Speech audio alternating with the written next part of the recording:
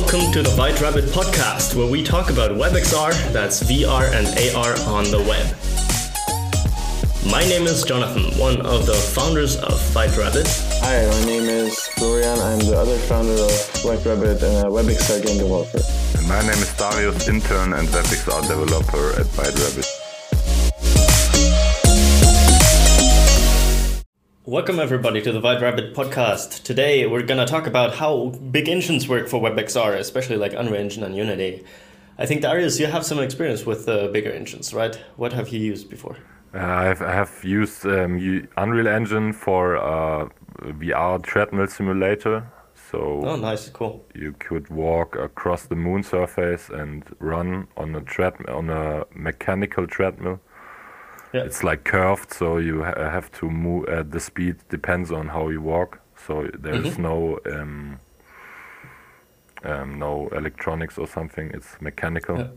And the other project was in Unity with the HoloLens, where I had to program. I mentioned it in the last episode where I did the Navigator app.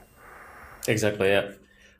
You got, therefore, experience with A-Frame on the one hand and those engines on the other. How do they compare, like, from a development fluidity standpoint? Which do you prefer? So it's quite easy to get started in A-Frame. So it's way faster, I think, than developing a whole game in Unity or Unreal. So you have, if you use Unreal or Unity, you have a big package. And you have to choose the things you have to work with, and yeah, A-Frame is quite simple. You can use JavaScript, and yeah, you don't have to learn C++ or C# for Unity. So if you come with web development, it's easier to use, I think. Yeah, right, definitely. But I guess with A-Frame, most of those features, like the cool rendering features that Unity and Unreal Engine provide, aren't really available, right? Yeah, of course they are not available because the performance is a big issue in WebVR. Yeah, definitely, 100%. I guess, Florian, you're also like a professional in both Unity and Unreal Engine, have completed like huge projects with both. Yeah, I've made a huge VR and mainly VR projects in Unity before. We had worked previously, before we did web XR stuff, we had been working on a lot of games in Unreal, in Unity, and another health project in Unreal in VR. So that was pretty eye-opening experience when it came to seeing how the workflow works in both engines and also compared to something like A-Frame or Three.js. So how do you think do they compare? If you want to build a bigger project, would you choose a WebXR project? Would you choose Unity or A-Frame? So what's going on right now is Unity is starting to move towards Unity Tining, which is supposed to allow for the exports of small projects. Which is definitely something the web is going to profit from. They are starting with HTML5, normal HTML5 games now, but are considering moving to 3D, VR, and other types of web apps in the future. Yeah. So that's going to be pretty interesting for WebXR, which I really look forward to because Unity brings a lot of people in. And that's going to be pretty fun to see more developers trying to make WebXR games, because I think a lot of people just don't know about A-Frame and are just like don't want to do anything else besides Unity. So having another platform to export to is definitely a plus. What the biggest difference when it comes to working with these engines is definitely the organization of assets, of code, and everything. So since JavaScript doesn't have this classic editor, I mean, you can have other tools that you use that are similar to Unity that have this engine type IDE. You mean like the editor? Yeah. Yeah, the editor like and a WYSIWYG editor for games. Exactly, it's like kind of a WYSIWYG editor. And I think there's like the A-Frame inspector, right? Exactly, there's an A-Frame inspector, which is not really intuitive in my opinion because it's kind of laggy. It's in the browser and it requires a little more finesse to use, I feel like, because can't really save the scene, right? So you have to export it, and I've done the mistake of like getting false information out of copying out stuff and things like that. So I'm really like not gonna use that as much, and it also doesn't support as many features as like a fully usable editor. It's just a scene outline that allows you to inspect things, basically. Yeah, that's what the name basically implies, right? Yeah, A-frame inspector. Like, having an editor is actually really fun, especially for something like Unity, where you can just test the thing you're working on by just pressing a play button, and like the user experience of making a project in Unity is just very good. And I had to get into having a good workflow in A-frame by using things like browser sync, using things like the A-frame components, because that wasn't as apparent in the beginning how exactly A-frame was going to be used. And getting into that was took some time, I'd say. But obviously, I think what the advantage of Unity is the that there's like a huge user base behind it, and but since they're using dots now, it's going to be a little different when it comes to programming. Yeah, so dots, for everybody, is like the data-oriented system that Unity is building that's supposed to bring performance by default. So it's entity component, ECS, entity component system. And so it was an ECS before, but now it's data-oriented. Yeah. Okay. So I haven't worked with that much, so I'm not really aware. But I think I'm going to check out Tiny again. I had done that previously when it was very early in the stages. Yeah, but it supports 3D now, right? So it actually starts to get usable for our use cases, hopefully. Yeah. And we also, when we started Constructor Kit, the first game project that I made was also in Unity. Yeah, for WebXR. Yeah, you can play barrels on the website, but I'm not really sure if it's actually gonna work on anything right now because it uses WebVR, and I haven't really tried it out. With 2019.1, the huge problem with Unity HTML5 export was that it doesn't run on mobile browsers, at least not officially. You can like hack it to like remove the warning that basically prevents the game from running when you're on a mobile GPU. Oh, no. But if that happens, then it just lags. It's horrible, and the output package, the HTML5 package, is like ginormous. It's huge.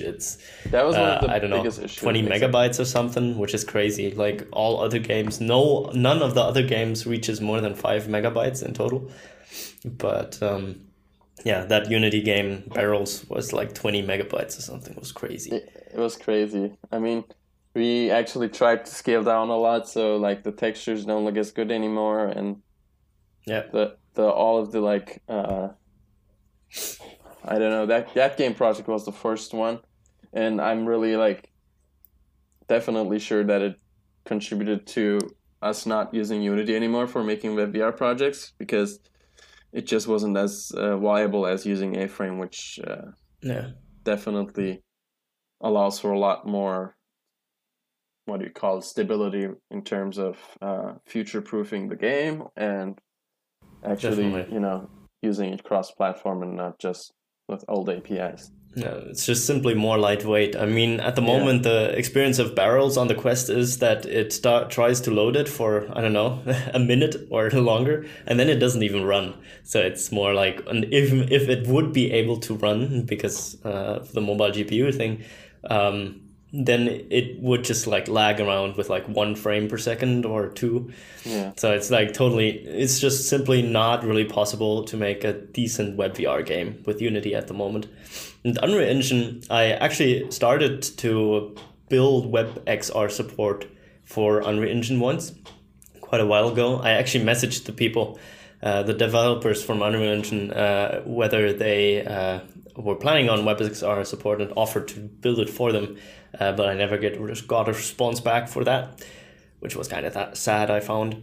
But there also, the package is like huge. The export package is huge. They are all WebAssembly based, which generally is really cool for performance. But I guess because they have so many features that just aren't sensible on the web, it like just blows up the package Yeah. immensely. Like, why do you need PBR shading, which is like super high fidelity, or like different post-processing shaders?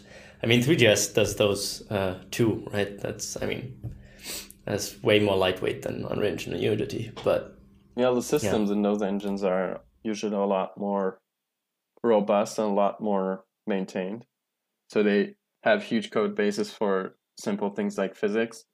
And when you do physics on the web, it's usually like a lot less feature filled, and it's a lot less big, and it's made for the web basically. And Unreal Engine is made for native stuff, and it's like trying to, wear a shoe that doesn't fit you. It just doesn't work. So yeah, it's like both Unity and Unreal Engine kind of shoehorn their HTML5 targets in. I think with Unity you can get semi-decent results, but not for WebVR, like just not just viable for WebVR. Native web is, I think, like definitely a for lot classic web, it's like okay if you want to like build HTML5 games with that, but loading times are still like really heavy, and just WebVR is not performance-wise, doesn't hit the target. Yeah. So it's like really uncomfortable to use. Yeah, I think Eighth Wall has like an editor, like an IDE thing, for which exports A-frame, right? Exactly. But I find with A-frame though, and we noticed this in Barista Express, you kind of hit the scope of what complexity you can achieve in the scene, because it doesn't optimize anything for you really, except for like maybe make the textures power of 2 if you didn't do that before anyway. So it's kind of like all of these engines, Unity and Unreal Engine, have this huge benefit of them doing like compile time, so to speak, optimizations. Like when they export the package, they do proper optimizations on the assets, on the textures, and everything to get like decent sizes, compressed textures, and so on, and atlas textures, build light maps, so on. So that's kind of missing for WebXR. I wish there was something in someone's working on that kind of does all those I things. wonder who that could be. I think ButtRabbit might be working on some graphics engine possibly that does exactly that. Yeah, that could be very, very interesting. If you're really interested in that, go check out wonderlandengine.com, but be sure to remember that everything is very work in progress and we're very early in development. You both tried the Wonderland engine, which is currently in like a very internal, secrety release schedule. What's your totally brutally honest experience using it at the moment, Florian? It's in development. Is that what I'd say? That's all you're gonna. I like a lot of things about it, but it's definitely in development. Like every time I use it, I find a new bug that needs to be fixed. But you're doing an amazing job on like working on them, getting the bugs done, and having the proper release schedule and actually maintaining it. Like respect to that. Thanks. I think we should do like a totally new episode on the Wonderland engine, maybe a week from now or so. Darius, I would like to get your opinion on the Wonderland engine too, though. Like brutally honest, you can say everything you want. So I like it super lightweight, so it's just 15 MB. That's cool, so it's fast to load. And the newest version. Yeah, but that for the listeners, 15 MB for the entire package. That's like the editor and the runtime and everything. That's not the WebAssembly output. That's not the output. The package that you upload. That's the engine. And Yeah. I'm looking forward to work with it, of course, but right now it's still in work in progress, as you both said. So it's kind of buggy sometimes, but it's fun to use, of course. Yeah. And the export is also pretty small compared to Unity and other engines. I think Project Tiny kind of compares to it the most, I guess. I just recently saw like this 3D Racer, Tiny Racers project that Unity uploaded, and it's like 4 megabytes. It's really cool. I think the runtime is pretty similar to what the Wonderland engine runtime is at the moment. the Wonderland engine runtime obviously is not super optimized yet, but like just with the rough basic abstract ideas that I had to get it down to a very, very small thing. But like there's loads of things like I think a third of the binary currently is text rendering because we're doing that super suboptimally and stuff.